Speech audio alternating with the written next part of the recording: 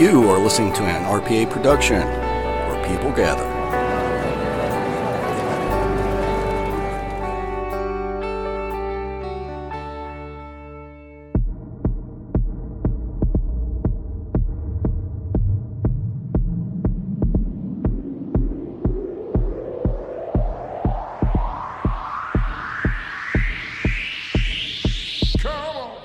Ladies and gentlemen, RPA is proud to present Aaron's Horror Show with Aaron Frail.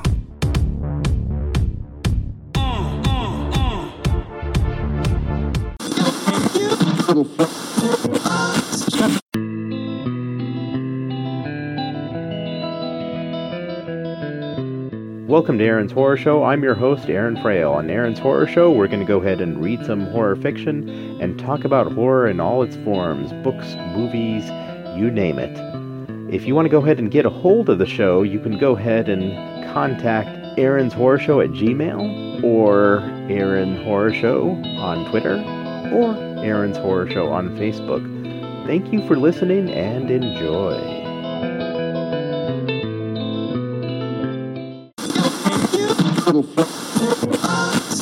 Welcome to Aaron's Horror Show, and I'm your host, Aaron Frail. We are at episode 10. Woohoo! Party! Fanfare! Woo, woo, woo. We are going to go ahead and talk about M. Night Shyamalan today. I think I'm pronouncing that right.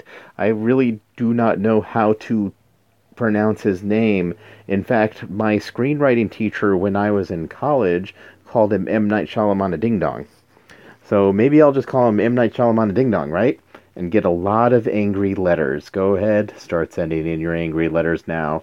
Anyways, I know there's a lot of mixed feelings about him as a writer/director. I personally like him more so than I dislike him. I know there's a lot of different reasons why people, dislike his movies. For example, Killer Plants. Yes, I know he did the Killer Plant movie. I get it. I totally get it. But if you could kind of sit back and let let things go, they're actually pretty good movies. And one movie I want to go ahead and tell you about today is Signs. Signs is probably one of the more horrifying movies, I would say, within his repertoire. I still haven't seen the split personality one. I'm blanking on the name at the moment. I had a friend recommend that to me, so I'm going to go ahead and check that one out, especially for this podcast. But Signs I want to go ahead and talk about because I feel that Signs has a different reading than what one would typically go into seeing that movie. So, once again, spoiler alert.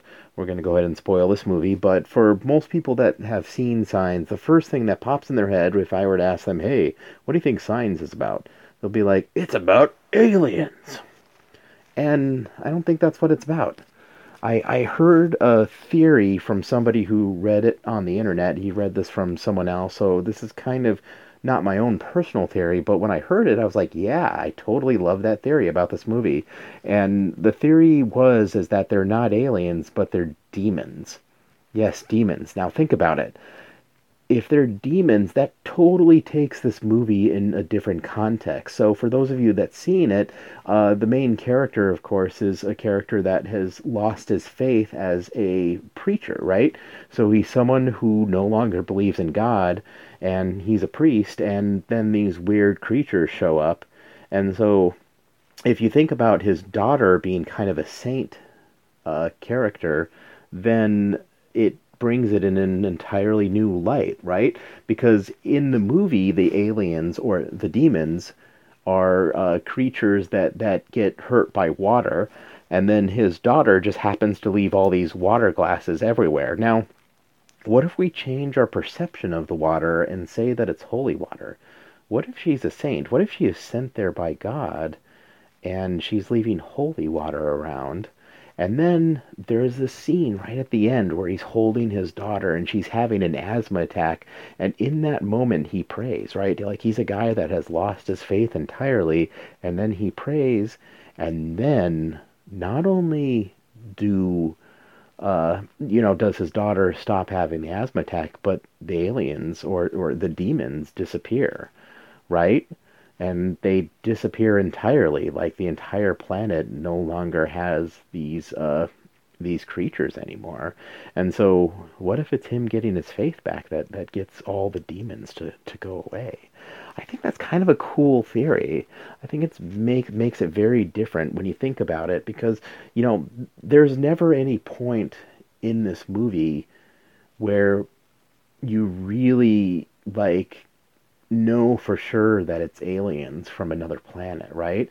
Like everyone calls them aliens, but if you think about it, that's what people are calling them because they live in this world of the X-Files TV show, right? So like and me personally, I probably call a thing like that an alien. Like I mean honestly, if I saw this weird creature, my first thought would be, oh, that's an alien. You know what I mean? Like I wouldn't sit there and go to demon right away. And so I think those creatures being demons adds a different spin to that movie that puts it in a whole different light. And then if you add the plot line of the preacher that lost his faith, well, that's kind of neat. It's kind of a different way of thinking about that. All right. So that is that movie. Now let's go ahead and talk about The Village, another M. Night Shyamalan Ding Dong movie. Maybe I should really stop using that name. I mean, my screenwriting teacher kind of used it sarcastically, but it adds like, you know, not exactly a scary thing to it. Anyways, so let's go ahead and talk about The Village. So once again, spoiler alert. So the village is these people that kind of live in our modern age, and they dress up like demons in order to keep the people inside that village from ever leaving, so they can be like super Amish, basically. You know what I mean? Like it's like there are Amish that are like Amish extreme. We're gonna go ahead and reject everything, and we're gonna create these weird demons so people don't find out about us. Now, this is where I have one flaw with that movie. I liked it, by the way. That one was one of the ones I really liked, and the reason for I went for the ride on that one. I didn't try and guess the surprise ending. I had a friend who like turned to me in the movie theater, and he was like, "I know what's happening," and I like said to him, "Don't tell me. I want to watch it." I like literally said that, and at the end when they revealed the whole what it was really going on in the village, I was like, oh, that's so cool. So I went along for the ride. It was only afterwards that it just sort of cascaded away for me because I thought about it and I was like, has a plane never flown over their village? And really think about it. A plane. It's such a simple thing, but it happens all the time. In fact, the only time that I have ever not seen a plane fly overhead was 9/11. 9/11, I went to work that day. I was working for TiVo, I was working in a call center answering calls about people's TiVos, and I was sitting there thinking to myself, like, man, like, I watch TV all day because I work for a company that basically has a TV at every cubicle because we got to troubleshoot people's TiVos, and I'm just gonna sit here and watch the news, and who's gonna call in on a day like this? So I went to work anyways on 9/11 and sat there watching TV, and every single break, all of us got out there and we're like sitting there looking up to the sky, going, "Man, it's so weird. There's no planes." And then also another weird thing is the building that I was at was near a freeway, and because it was a day that nobody was going to work and nobody was doing anything, there was no cars on the road either. And we were just commenting on how quiet the middle of the city was that day. It was really kind of creepy. And that's why the village sort of like I don't know if it necessarily worked, because if you think about it, these people would have seen a plane, they would have heard a car, there would have been something, a siren. Ooh, that's kind of weird. I don't know if you could hear it, but there's a siren going by my house right now. Maybe you can't, but hopefully you can, because that's kind of spooky, right? I mean, there had to have been some sort of modern noise. I mean, it's really hard to get completely quiet, especially over there on the East Coast, right? I could see it in New Mexico. That's where I'm from, New Mexico. And in New Mexico, there is literally hours where there's nothing. You could drive for hours and you're in the desert and there's nothing out there. But even then, like my favorite place, the Jemez Mountains in New Mexico, it's pretty remote in some places, and there's still planes flying overhead. You still see planes every so often. So yeah. Anyways, one last M. Night Shyamalan movie that we're getting a triple movie in this. It's like a 3-pack of movies. Okay, so the last one is The Sixth Sense that I'm gonna go ahead and talk about. And so the one thing that I think about when I think about The Sixth Sense is I see dead people.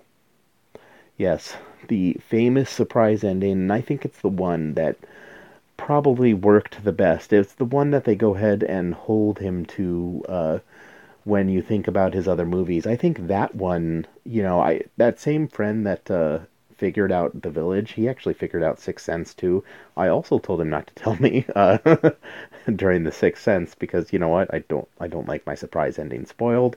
I kind of like to turn off that critical part of my brain until afterwards, just because I'd rather go with whatever the filmmaker intended. But anyways, The Sixth Sense I think is the one that worked really well, and I think that's the one that really set the standard for him as a filmmaker. And I think it was kind of sad in a way because I don't think you can ever achieve that again. And I think the one thing that when you think about him as a filmmaker, everyone is constantly comparing to the experience that they might have had with The Sixth Sense. If your mind was completely blown by The Sixth Sense, if you watch that movie and you're just like, oh wow, that is amazing, then you see any other movie and it's not as amazing. I mean, look at The Village. I was surprised by The Village, but I wasn't like, oh my, it's amazing. You know what I mean? Like The Sixth Sense, I walked out going, that is so cool. Whereas The Village, I was like, yeah, that's kind of cool. It's interesting. That's very interesting. You know what I mean? It wasn't quite as visceral. And so one thing I really think about when you think about his movies is he's kind of you're kind of comparing to the first time your mind was blown by one of his movies. And that's the sad part, is I think he does pretty good stuff and he doesn't need to be a surprise ending every time. Like, that's where I think he gets into a trap as a filmmaker, is that if you're always comparing to The Sixth Sense, you're probably never going to do that again, right? Because everyone's then going to be looking for that surprise, right? I mean, I would think the better thing to do would be just have no surprise. Just tell a good story.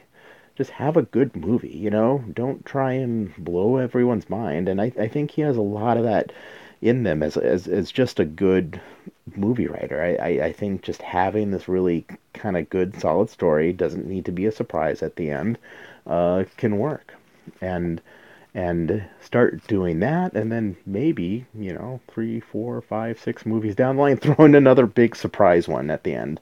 And that's where I think a lot of folks that do kind of like surprise endings get themselves in a rut, because if they don't have everyone experience like the first time their mind was blown by that filmmaker, then it is just not as exciting, right?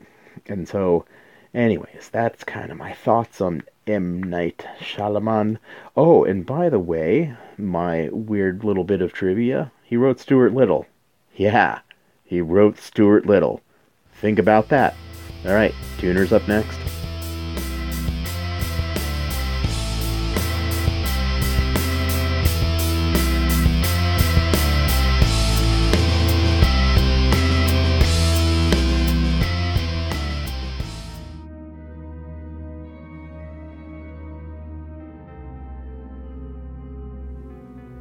Chapter 7. John couldn't believe what was happening. He was driving his dad's SUV, illegally, to a mall where he was not allowed to go anymore, with a group of people who were weirder than the freak with the hoodie from earlier. To top it off, his dad was groaning and wounded in the back seat. John was surprised they didn't get pulled over. Cops always seemed to target John. Security, for almost every store followed him around like he had nothing better to do than to shoplift. Guards had threatened to call the police on John plenty of times when they caught him or his friends loitering, but it always seemed to be more of a threat. The only time he actually had a run-in with the police was when Rashawn found this abandoned insane asylum. They were taking pictures and screwing around when the cops showed up. They said there was gang activity in the area and told them it wasn't a safe place to play. At 13, he felt insulted by the use of the word play. Now John was 16. If a cop pulled him over, they wouldn't be so nice. John just wanted to get to the mall and drop off these nutty people and then get to the hospital. He thought about just driving to the hospital anyway, but he saw how good they were with their weapons. John wouldn't last long in a fight.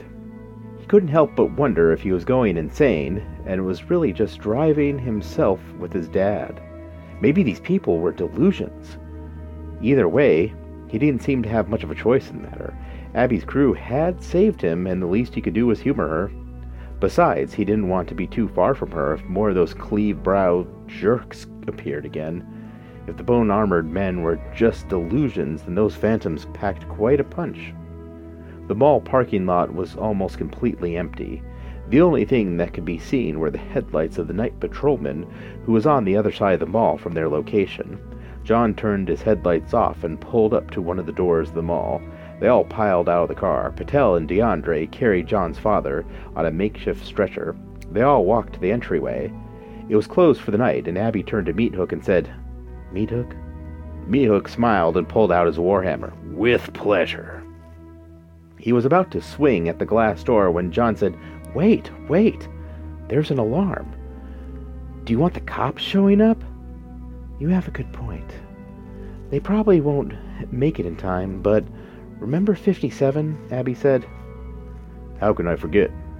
DeAndre said. "I spent all night in that prison before Hector could bail us out." "You know what to do, Ludi," Abby said. Ludi nodded and pulled out some tools from his fanny packs. He pried off the electric lock and noodled around inside. He pulled out a phone similar to Abby's and connected it to the lock. After a few moments there was a spark and the LED turned to green. Ludi stepped away and Abby nodded. Before John could say anything, Meat Hook smashed the door with his warhammer, and glass flew everywhere. The metalhead stepped inside, and his boots crunched on the glass. He swung it again and smashed through the inner set of doors. To John's surprise, there was no alarm. "Fried the contacts. The alarm system doesn't even know the circuit is broken," Ludi said, as if he knew what John was thinking. Ludi stuffed his tools back into his fanny pack. They all stepped inside. It was dark and spooky at night. Most of the stores had metal gates covering the fronts. Even the kiosk had security seals. There wasn't much they could do in the mall at night, other than wait for the night patrol person to make their way around the door they had busted open and call the police on them. They pushed their way anyway and went deeper into the mall. John was about to ask them what the hell they were supposed to be doing when Abby stopped them in front of the closed-up Forever 21 and pulled out her pink headphones from her pocket. The rest of the gang did the same. They all seemed to have headphones that expressed their personality. DeAndre had a pair like a DJ would use. Patel had a pair of sports headphones like a jogger would wear. Meat Hook had a pair with a snarling demon on it that looked like a death metal bassist. Ludi wore a pair of gamer headphones, complete with a mouthpiece for screaming out orders during the heat of action. "What are you—" John began, and Abby shushed him. They all sat in silence, listening. After a while, Meat Hook took off his headphones and said, "Man, I got nothing." "Me too." "Me too," DeAndre said, slinging his headphones around his neck. "Nothing." The others nodded in agreement, and Abby swore and yelled, "It was here earlier." Ludi said, "You know, the Einstein roads and bridges aren't stable. If we were to—" "We don't have another day. This guy might not last another hour." Abby nodded towards John's dad and swore again. John looked at their faces and realized something.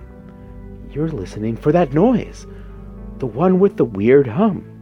The shock curled up on Abby's face. She said, "How do you know about the hum?" I heard it. in a store. Then again, right before the attackers appeared at my house. You heard it? You think he can tune? Patel asked. There was a red flash near the entrance where they came in the mall. It was followed by another, and then another. Soon flashes began appearing throughout the mall. This time it wasn't just one or two men sporting the cloven forehead look, it was dozens of them. They were appearing in groups of 3 or 4 at a time. It was at such a rapid rate. There would be an army in no time. He better be able to tune. Put your headphones on. But, John said, don't question. Do it. John scrambled to pull his headphones out of his backpack. He never felt like headphones would be something you have to pull out in a rush, so he fumbled every step of the way, untangling them, shoving the 1/8-inch jack in his phone. Meanwhile, red flashes happened quicker, and the bone-armored thugs got more and more numerous. Finally, the earbuds were in his ear, and Abby yelled, "Play some music!" What kind? Any kind! The group appeared next to them. Their scarred forehead thugs attacked. Patel unsheathed 2 swords and charged one of the men in her bone armor. He attempted to stab the blade into her chest, and it shattered as soon as it hit her. She made short work for him. Meathook swung his hammer, and it knocked another group that had just appeared in different directions. One of them threw and crashed through the metal gate of an Eddie Bauer. A display of hiking shorts toppled from the impact. DeAndre spun his nunchucks at lightning-quick speed. John hit his playlist and a rap song blared in his headphones. More flashes appeared, more bone thugs appeared around them. Abby kicked one, stabbed another, dodged 2, and then hit another 2 with her blades. She yelled loud enough to be heard over John's music. Now concentrate. Listen for the hum. It will be in the background, just under the music. Abby flipped over another and used him as a human shield against an attack. Meathook clobbered another group and sent them flying in various directions. Ludi pulled out a rod from his pouches and clunked it over the one that got too close. John closed his eyes and concentrated on a song. He could hear it, just below the lowest bass note, just above the highest treble, in between the clap of the drums. There was a hum. It had been there his whole life, but he didn't notice it until now. He could still hear the music, but it was like something was hiding underneath. And now John can hear it. He opened his eyes. Patel deflected more blows with her body and gutted more thugs. DeAndre darted around at incredible speeds, helping where the battle was thin. Abby was the most graceful of them all. She moved like a dancer, her body in tune with the music. For a brief moment, John forgot about the battle and saw her. "What direction is it?" Abby yelled at John. "What?" John said. "The noise. What direction is it coming from?" John concentrated again. He could hear the hum underneath the music. He tuned out the music and just focused on the noise. For a moment, the music and the sound of battle faded away, and all that was left was the hum. He could hear it. It pulsed in the background. "That way!" John pointed down the mall towards the food court. Meathook knocked a swath of thugs out of the way. Ludi pulled out 6 squares from his belt.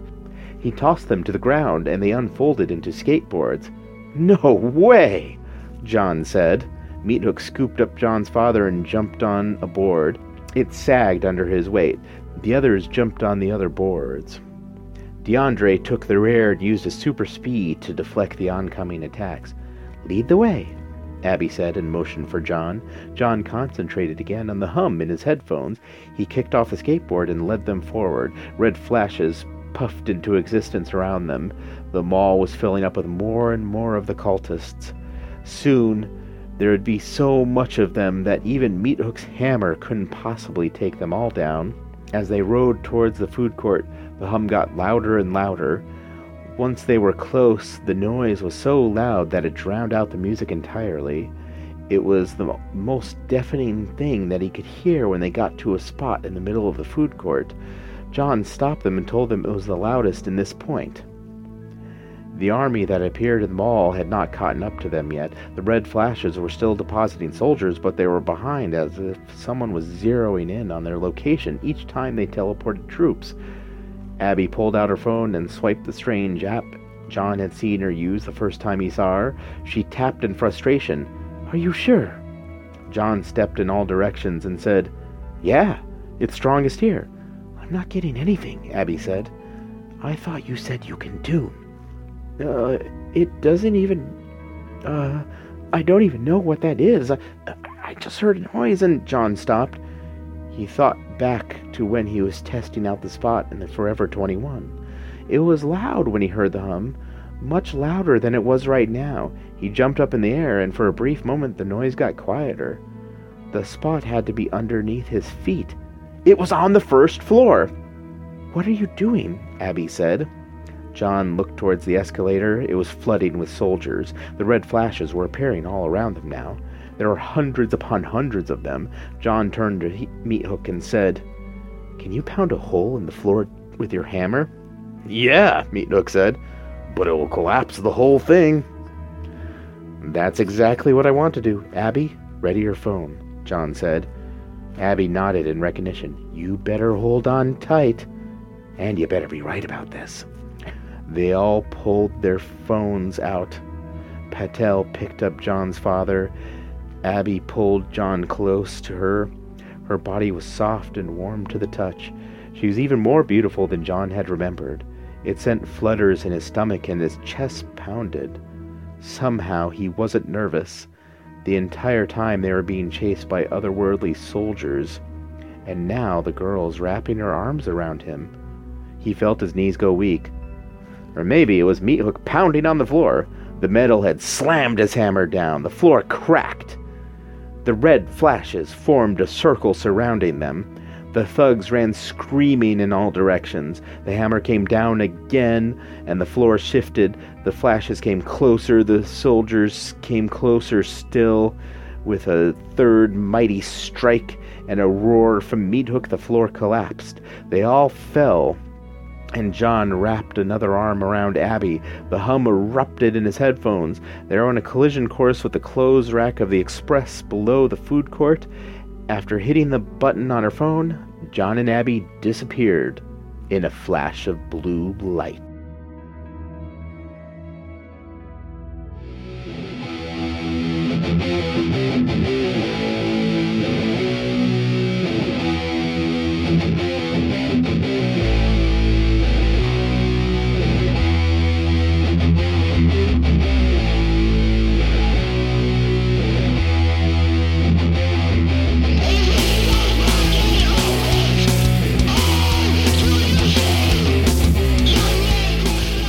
Thank you for listening to Aaron's Horror Show. I very much appreciate your support.